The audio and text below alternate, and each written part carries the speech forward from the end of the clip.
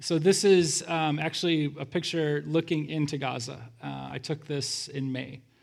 And so was at the group I go with to take college students over there, and we've gone down to the region many, many times and interacted with different communities, different people who live around there to hear what they experience, why this is happening, why these fences and walls are there, and things of that nature.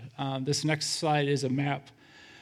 And you look at a map of the region, and any map, you just kind of see cities, you see towns, you see roads. But I marked these 5 different pins. The top one is where my friend Roz lives. The actual pin is where my friend Liat lives. Riyadh, I believe that's where my friend Or lives. I know he lives around there somewhere. Beersheba, that's where my friend Shai lives, who's actually going to be guiding our trip in next June. The one that's near Nakal Az, that is where the kibbutz Sazar, I'm mispronouncing the name of it. I'm sure you heard about the 40 babies that were found mutilated and decapitated and killed from that community. That's where that is. And so people see maps. This is what I see. So the next one, this is my friend Shai, who's leading our trip. He lives 30 kilometers, and his town has been, every day, there's been rockets that have hit his town. The next one is my friend Liat, and her daughter Shai. She lives just above Shai and is having the same thing, rocket fire. Next one. The town that had the 40 babies that were killed and mutilated, decapitated. This is from when I was in that town on last May. That's our group. You can see me in the back. My students played with those kids.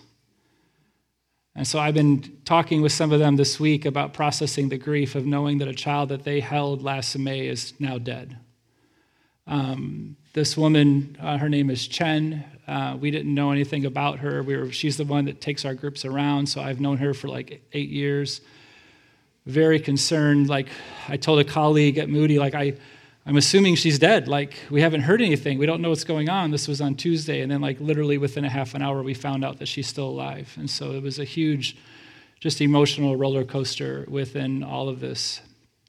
So it's hard for me because I'm very invested within this. I've been staying up every night because of the time change, wondering what's happening in the morning over there, and then getting up early and immediately getting on to different sites, news sites, to see what happened when I was asleep. And so it's just been an exhausting week of a lot of grief, a lot of sadness, leading into a lot of frustration and anger, and just that. Even within the time we've been worshiping, there's an app you can get called Red Alert, which anytime a rocket goes off, the red alert goes off, letting Israelis know that they need to get to the bomb shelter that's in their home.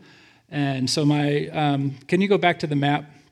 So my friend Roz, who lives in the pin on the top one there, he lives 13 miles away from Gaza. So when the red alert goes off, he has 10 seconds to get to the bomb shelter, and his kids do. Where Jerusalem, it would be 50 a minute type of a thing. Roz is, everyone I know is alive, but people that they know are not. Roz had to go and clean up from the death of his neighbor next door because he died in his home. And so this is real. It's very hard to process this, and that's why I didn't lean into it fully this morning, because it's hard to separate my emotions from this. And so in that, I just want to encourage you to be there Wednesday, to be able to hear from Josiah, to be able to pray together, to be able to ask questions, have more of a conversation at that point. But we could condemn in the strongest terms possible this horrible, evil, terrorist act, and just pray that God would bring peace to this region as quickly as possible. Here's a couple of things you can be praying about. First off, release of the Israeli international captives. Comfort for the people of Israel and Gaza and their grief. And I think we need to clarify, when we see the phrase people of Israel, that's not exclusively Jews. The people of Israel are Jewish, are Arabs, are Druze, are Midianites. There's all kinds of different people groups, and they're all experiencing this. And so when we talk about that, that's what we're talking about. Wisdom for the government leaders, protection of the Palestinian civilians in Gaza, and that Palestinian leaders would condemn Hamas's actions and demand the hostages' release. I think, just thinking through how to help you process, there's so many different things, so many things coming up.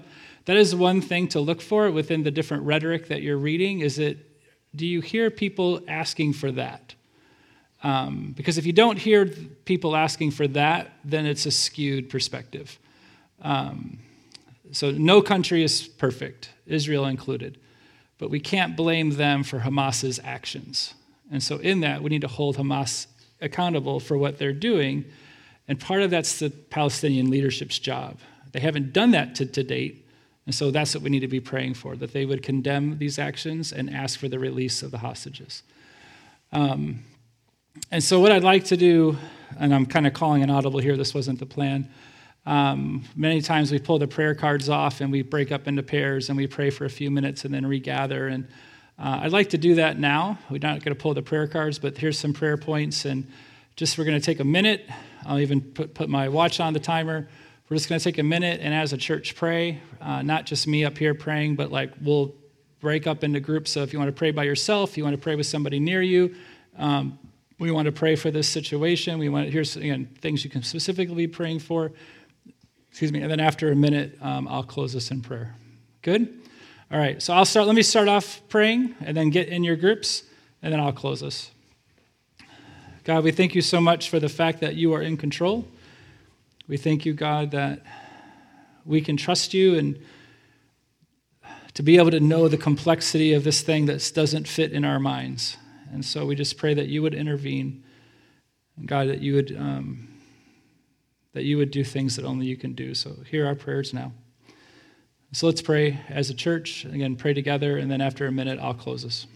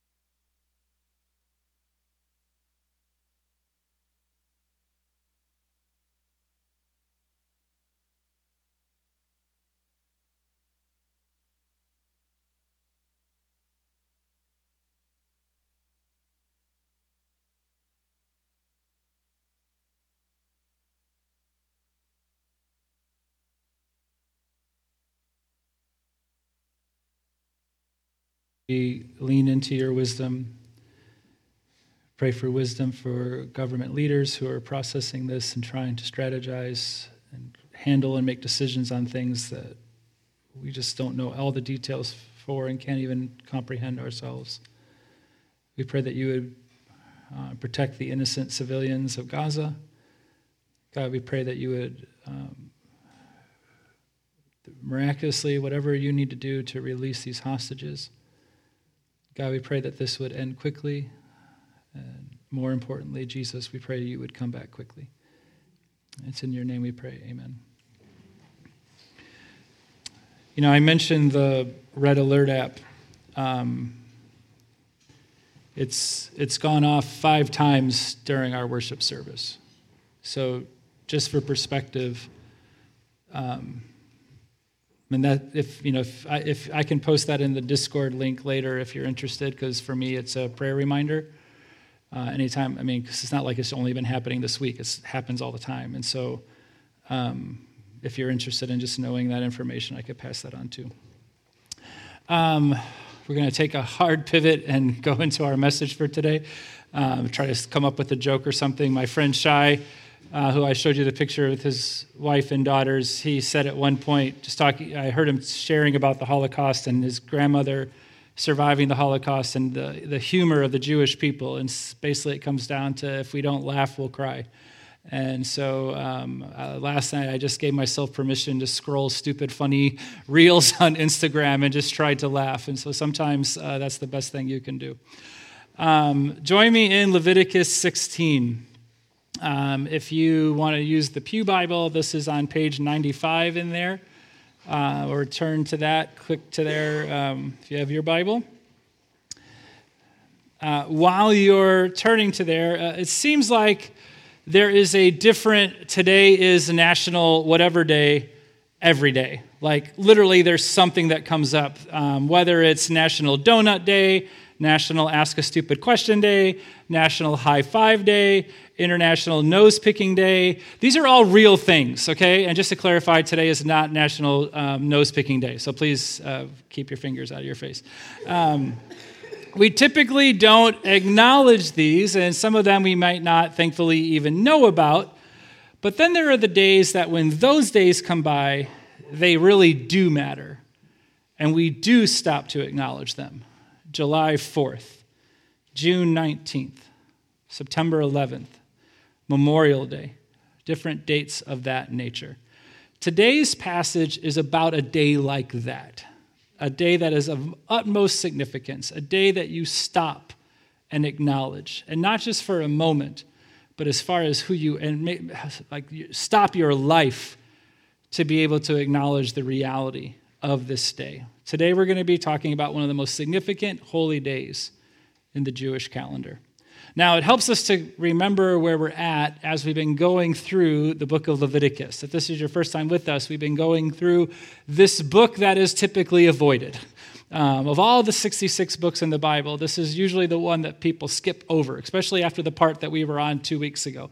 But we're trying to lean into it and saying, okay, this is part of God's word, and God has given, all of God's word is profitable and beneficial and guides us. And so how does this help us know what it means to be the people of God? So a couple things we've seen, it's not taking it necessarily every verse by every verse, but more section by section. And so Leviticus 1 through 7, we looked at the different sacrifices. The fact that God wants us to be with him, that God makes a way for us to be in his presence, to be in relationship with him. Then we looked at Leviticus 8 through 10. This is the section about the priests and the mediators and the fact that God transforms us by his grace and calls us to represent him. That he is our mediator, but that he sent his son to mediate in our place. But the reality is that he, by his grace, brings us into relationship with him and asks us to be a representative of him in the world around us. Then 2 weeks ago, we talked about Leviticus 11 through 15 and this idea of a spiritual mindset, of using spiritual discernment to strive for obedience, strive for faithfulness, to strive for holiness. This takes us up to where we're at today in Leviticus 16, which is about Yom Kippur, the Day of Atonement. And really, this chapter is the center of Leviticus. Everything leads to it, and then everything leads coming out of it. And many would even say it's the center of the entire Torah, the entire first 5 books of the Bible.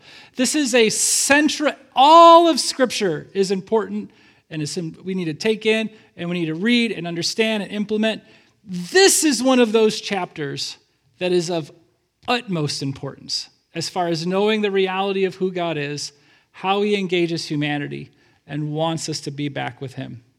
Now, some of the days in our calendar that should be important, some of the ones I mentioned, we can tend to skip over, or we might even miss the point. July 4th and Memorial Day become more about barbecue than they do about what the days are actually about. Some don't even know what June 19th is. It's Juneteenth, just so you know. We just go by some of these things without pause, without reflection, or understanding why these dates are. The Day of Atonement would have never been skipped like that for the people of Israel. This day stopped everything. This day was of the utmost importance and the most significance. The Day of Atonement is the holiest day of the year for the people of God. It's a solemn day of spiritual renewal, focusing on themes of atonement and repentance. It's a day when sins are forgiven and who we are as the people of God is reaffirmed. Why such a day? Why have such a day of this importance? Because the reality of our sin and its impact on not only us, but the world is something we must take seriously. The whole chapter begins with this stark reminder for them. It says in the first couple of verses, "The Lord spoke to Moses after the death of the two sons of Aaron, when they drew near before the Lord and died. And the Lord said to Moses, 'Tell Aaron your brother not to come at any time into the holy place inside the veil, because the mercy seat that is on the ark, so that he may not die. For I will appear in the cloud over the mercy seat.'"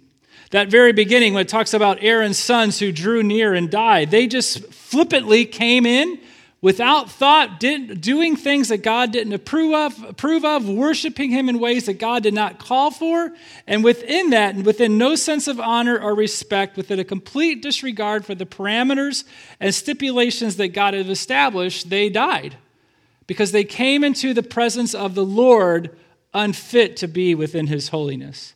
Here God tells Aaron to learn from their mistakes. This day can't be ignored. This day can't be disregarded. This day can't be treated flippantly. This is too important to not be focused in and understand what's happening. He told them at the very end of the last section we were in, at the end of Leviticus 15, he said, "Thus you shall keep the people of Israel separate from their uncleanliness, lest they die in their uncleanliness by defiling my tabernacle that is in their midst." God is telling, like this whole section about the clean and unclean, God's telling them, you need to guide the people to get away from uncleanliness. You need to help people get away from the consequence and what happens because of uncleanliness. And that leads into what we're talking about here, how in Leviticus 16. How do people deal with their uncleanliness? How do people deal with their sin? How do they handle their sin? And the answer to that we're going to see is that God makes a renewed life possible for everyone. God makes it possible for us to be forgiven. God makes it be possible for us to come into his presence. God makes it possible for us to have new life, to become new creatures, his sons and daughters within the people of God. God makes a way. Now giving my disclaimer, not every single detail, but trying to hit onto the big points within this passage to see how it points to this reality that God makes a way possible for everyone to have renewed life. As before we get into that, I know we've already prayed once, but I'd like to pray again, just to ask that God would speak to us through his word. And so God, we do praise you. We thank you so much for your love for us. We thank you for your pursuit of us. We thank you, God, that you desire all of humanity to be in relationship with you. We see the consequences within the free will that you've given us of what happens when people stray, when people do their own thing, when they don't acknowledge you as God, when they acknowledge others as God, as they go different ways. We have seen even this week how that leads to evil consequences and evil ends. God, we thank you, God, that you guide us, that you make a way, that we can come to you, that we can be forgiven, that we can be restored, that we can be made new. God, that we can know confidence and joy and peace in who you are because of what you've done and not because of ourselves. And so I pray that you would open up our minds and our hearts to hear from you and you alone, that you would be speaking to us through your word. God, we just thank you for who you are and your love for us. In your name we pray. Amen. God makes a renewed life possible for everyone. The first thing we're going to see within this is that God does that by cleansing us from the defilement of sin. God gives us a renewed life by cleansing us from the defilement of sin. I'm going to start in Leviticus 16, verse 6. Aaron shall offer the bull as a sin offering for himself and shall make atonement for himself and for his house. And then skipping down to verse 11. Aaron shall present the bull as a sin offering for himself, and shall make atonement for himself and for his house. He shall kill the bull as a sin offering for himself. He shall take a censer full of coals of fire from the altar before the Lord, and 2 handfuls of sweet incense beaten small, and he shall bring it inside the veil, almost like carrying incense through the area. And put the incense on the fire before the Lord, that the cloud of the incense may cover the mercy seat that is over the testimony, so that he does not die. And he shall take some of the, verse 14, he shall take some of the blood of the bull and sprinkle it with his finger on the front of the mercy seat on the east side, and in front of the mercy seat he shall sprinkle some of the blood with his finger 7 times. Now, a lot of details in here. And when you read these details, we hear Aaron taking the blood of these sacrificed animals that were sacrificed for sin offerings, and he's sprinkling it on parts of the altar, carrying this sweet incense throughout the area. It's like he's doing this weird cleaning with the blood of the sacrificed animal. And in all actuality, that's exactly what he's doing. Scholar J. Sklar says this: in this first phase of making atonement, impurity and sin are portrayed as a defiling substance, like an unholy dust, mold, or shame that clings to the Lord's home and must be cleansed. This happens by means of the purification offerings. And so it's this image that sin leaves this unholy residue, if you will, this mold, this dust that needs to be removed. I remember when Jen and I, our families lived in our condo for a little over 10 years now, but I remember when we first started trying to find something, and the months and months and months it took to find something, and the number of different places that we walked into with our realtor. And there would be different times when we walk into whether it was a home or a condo or whatever it was, we would walk in and one of us would say, "Does that smell like mold to you?" And none of us would answer. We would just all turn around and walk out. Like, all right, next one. Because the idea of even smelling mold. I remember one time we actually walked down the stairs and our realtor went down first and she immediately turned around and started walking really fast and just said, "Black mold, black mold, black mold, go, go, go, go, go." We were out of there. Can you imagine if you found that there was black mold in a room in your house? You would vacate, call somebody immediately and say, "Come and clean this and get this out," right? Now imagine if you didn't take care of it. Imagine if you didn't clean that out. What if you found out that you went to somebody's house who knowingly had black mold in their home and they invited you over and they have never done anything about it for the entire time that they've lived there? That'd be a red flag, right? That would not be good. Why are you allowing this in your home? Whether it's intentional or unintentional, the wrongdoings of humanity create a defilement. The reality of that gets on humanity and creation, and it needs to be dealt with. It needs to be cleansed. And what we see is that what happens, the way that is cleansed, is through the sacrifice of the blood of sacrificed animals for the purification, to remove that defilement. The blood of the sacrificed animal atoned for that sin, cleansed them and the tabernacle itself. We think about the reality of this defilement. Think about this. It's Halloween season. So think about the idea, if vampires were real. Let me go on cloth. I know they're not. Okay, I mean, Twilight and all, they're not. But if there was one, we know that they can't go into the sun, right? If they go into the sun, they're going to be burned up. It's going to be destroyed. We'll go in the opposite direction from an evil creature to the reality of a holy God who is perfect and without sin. And when that uncleanliness of sins enters his presence, it cannot survive. In the same way that the Son impacts the reality of the vampire, the holiness of God is going to destroy the reality of uncleanliness that comes in his presence. This isn't that, I think we really need to have this picture in our mind. This isn't like God is there going, sin! Like he's scared and doesn't want to be around it. No, he is good and perfect and holy. And when anything of uncleanliness or sins comes in his presence, the reality is going to be more of something on that than God. God's not going to be adjusted. God's not going to, and anything's going to happen to him. This, like the Son affecting the vampire, the uncleanly thing is going to be destroyed. And so God says this needs to be cleaned. This defilement needs to be removed.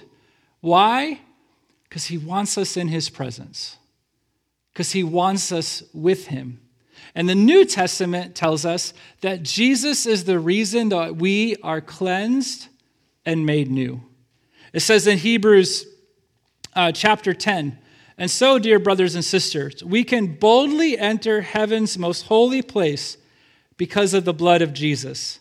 By his death, Jesus opened a new and life-giving way through the curtain into the most holy place. And since we have a great high priest who rules over God's house, let us go right into the presence of God with sincere hearts, fully trusting him. For our guilty consciences have been sprinkled with Christ's blood to make us clean, and our bodies have been washed with pure water." That's what the author of Hebrews is telling us. It's just like what happened on the Day of Atonement, where when Aaron sprinkled the blood on the altar and the blood cleansed them, to where they can then be in the presence of God. Because of the reality of who Jesus is and his death on this cross and his shed blood, we are clean. We are cleansed from the defilement of sin, and we can then come boldly into the presence of God. We can boldly come to him without hesitation. It says in 1 John 1:9, "If we confess our sins, he is faithful and just to forgive us our sins and to cleanse us from all unrighteousness." The defilement which sin causes is wiped clean because of Jesus' blood shed for us. Isaiah 1:18, "Come now, let us settle the matter, says the Lord. Though your sins are like scarlet, they shall be as white as snow. Though they are red as crimson, they shall be like wool." We think about this reality that Jesus cleanses us from the defilement of sin, and we can be brought into his presence. We can boldly come to him without hesitation. And what does that mean for us on a daily life level? Well, it should encourage us immensely on a daily life level, because we experience the defilement of sin and how it prevents us from being in God's presence. But it also impacts just who we are and how we go about life. We experience guilt. We experience shame. We become judgmental against one another. We are robbed of joy. We're robbed of peace. Like the song we sang earlier, we are prone to wander. We're prone to leave the one we say we love. So we have to regularly, because Jesus cleanses us from sin, he removes all of these things from us as well. He removes shame. He removes guilt. He removes pride. He removes any sense of what would be better than him. It says in 2 Corinthians 7:1, "Since we have these promises, beloved, let us cleanse ourselves from every defilement of body and spirit, bringing holiness to completion in the fear of God." Telling us, well, if Jesus is the only way that we can be forgiven and our only way our sins can be cleansed, then why is it telling us to cleanse ourselves from every defilement of body? Because we have to regularly bring ourselves to Jesus. We have to regularly bring our lives to him to be reminded of the reality. The shame that you're feeling right now, you don't need to feel, because Jesus has made it possible for that to be removed. The guilt that you're feeling right now, you don't need to hold on to, because Jesus has forgiven you and he's taken that guilt. The judgment that we have against one another, we need to have our perspective changed because of the reality of who God is and what he's done. We continually bring our lives to him to be reminded that we're not enslaved by guilt, the fact that he removes shame, that joy and peace, that nothing can take those things away from us, and he is greater than anything else in the world. I don't know what you're carrying when you came in here, but maybe shame is heavy for you right now. Maybe you're feeling guilt about something. Maybe the way you see others, a sense of condemnation or judgment. Maybe you're in the midst of really hard things and you're not feeling the joy and you're not feeling the peace that the Lord provides. We need to come to him and remind ourselves, allow him to remind us, you are a child of God. And that means you're cleaned. That means that the defilement of sin is not on you. And so why are you holding on to this shame? Because you can let that go. And why are you holding this guilt? Because you can let that go. Why are you holding on to all of this? You can let that go because Jesus removed it. Don't try to take it back. Let it be gone. Jesus makes it possible for us to have renewed life by cleansing us from the defilement of sin. We have to continually come to him and remind ourselves of our need for him, that we are cleaned people, and then to live within that reality. That takes us to the second thing. God gives us renewed life by providing a substitute for the penalty of our sins. He gives us a renewed life by providing a substitute for the penalty of our sins. I'm going to read two sections here, one verse 6 through 10, and another verses 20 to 22. So I want you to listen to the details here. Actually, verse 7, sorry. Then he shall take the two goats and set them before the Lord at the presence of the tent of meeting. And Aaron shall cast lots over the two goats, one lot for the Lord and the other lot for the Azazel. And Aaron shall present the goat on which the lot fell for the Lord, and use it as a sin offering. But the goat on which the lot fell for Azazel shall be presented alive before the Lord to make atonement over it, that it may be sent away into the wilderness to Azazel. Then down to verse 20. And when he has made an end of atoning for the holy place and the tent of meeting and the altar, he shall present the live goat. And Aaron shall lay, in verse 21 especially, Aaron shall lay both his hands on the head of the live goat and confess over it all the iniquities of the people of Israel and all their transgressions, all their sins. And he shall put them on the head of the goat and send it away into the wilderness by the hand of a man who is in readiness. The goat shall bear all the iniquities on itself to a remote area, and he shall let the goat go free in the wilderness. Now, in the first part of the rituals from this day, sin is seen as a defiling reality that has to be cleaned. In this next part, sin is depicted, as one scholar says, a lethal burden, a fatal weight that must be removed from the sinner's head and taken far away. And when we get to the details of this passage, when we see Aaron casting lots to decide which of these two goats is going to be a sacrifice to the Lord and which is going to be sent away into the wilderness. The goat to the Lord is a sin offering, making atonement for the sins of the nation, that their sins would be forgiven. But then it says there's this goat for Azazel, and that's the most interesting part of all of this. Remember, it says in verse 21, Aaron puts his hand on it, again, putting both his hands, a sign of representation, that this goat is representing not only me, but everyone in Israel. And he says it confesses over it all the iniquities of the people of Israel, all their transgressions, all their sins. So he's putting his hands on here, and all of the sins that everyone committed are put on this goat. Every stupid thing that everyone's done, whether intentional or unintentional, every compromise, every infraction, every disobedience, every unfaithfulness is put on this goat. That is one loaded goat. And they take this goat, Jay Scholar says, in his love for his people, the Lord provided this third party to remove their sin and bear its penalty so they do not have to. A substitute stands in for the nation and takes this burden on itself. I think of, I know, pop culture here, but I think of the Hunger Games. That's not a joke, that's just a reality. Katniss's sister gets picked to go into the games. And she says, no, I'll go. I'll take her place. And what do we have here? This goat is taking everyone's place. Everyone deserves the consequences that come from their sin. And we see the seriousness of sin and what happens to Aaron's sons. They just walk in, and the unholiness and the uncleanliness and the reality of sin gets in the presence of a holy God, and they die because that can't be in the presence of a holy God. And so God wants us to be with him so much, though, that he provides a substitute to say, I'll stand in their place.